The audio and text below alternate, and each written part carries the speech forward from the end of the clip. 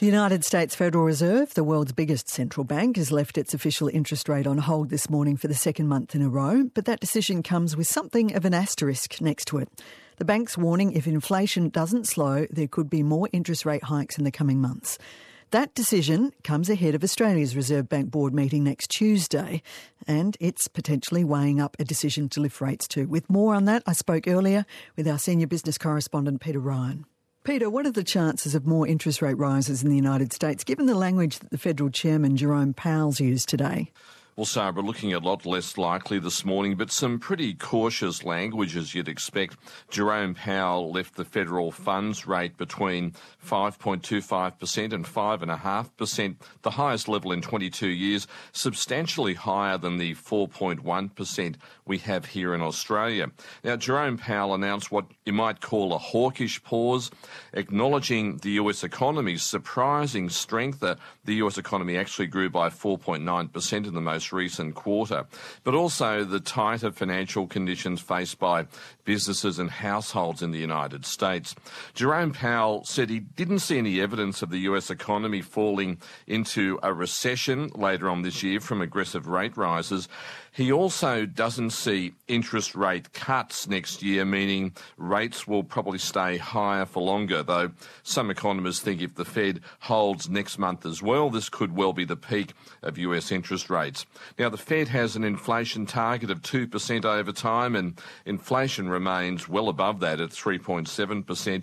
And this morning, Jerome Powell sounded a long way from declaring victory. Inflation has moderated since the middle of last year, and readings over the summer were quite favorable. But a few months of good data are only the beginning of what it will take to build confidence that inflation is moving down sustainably toward our goal.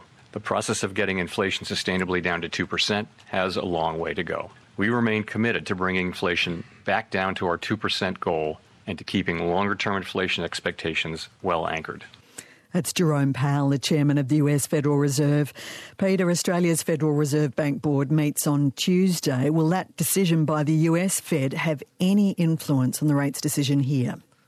Well, Sabra, a lot of interest on this one, and like the Fed, the RBA board will be cautious and making its decision based on whether inflation's falling fast enough. The RBA wants to see inflation back inside its 2 to 3% target range by mid-2025, but on the most recent quarterly reading, it's 5.4%.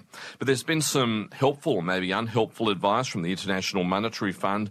In its annual report on Australia, the IMF saying that while inflation is slowing, it's still too high and well above that 2 to 3% target band. Also concerns that core inflation, which strips out volatile items like fuel and food, remains sticky. So the IMF saying more hikes might be needed to bring inflation down, and the advice adds to recent comments from the RBA Governor Michelle Bullock that while inflation is easing, if there's any sign that it won't get back into that preferred band by mid-2025, the board will act.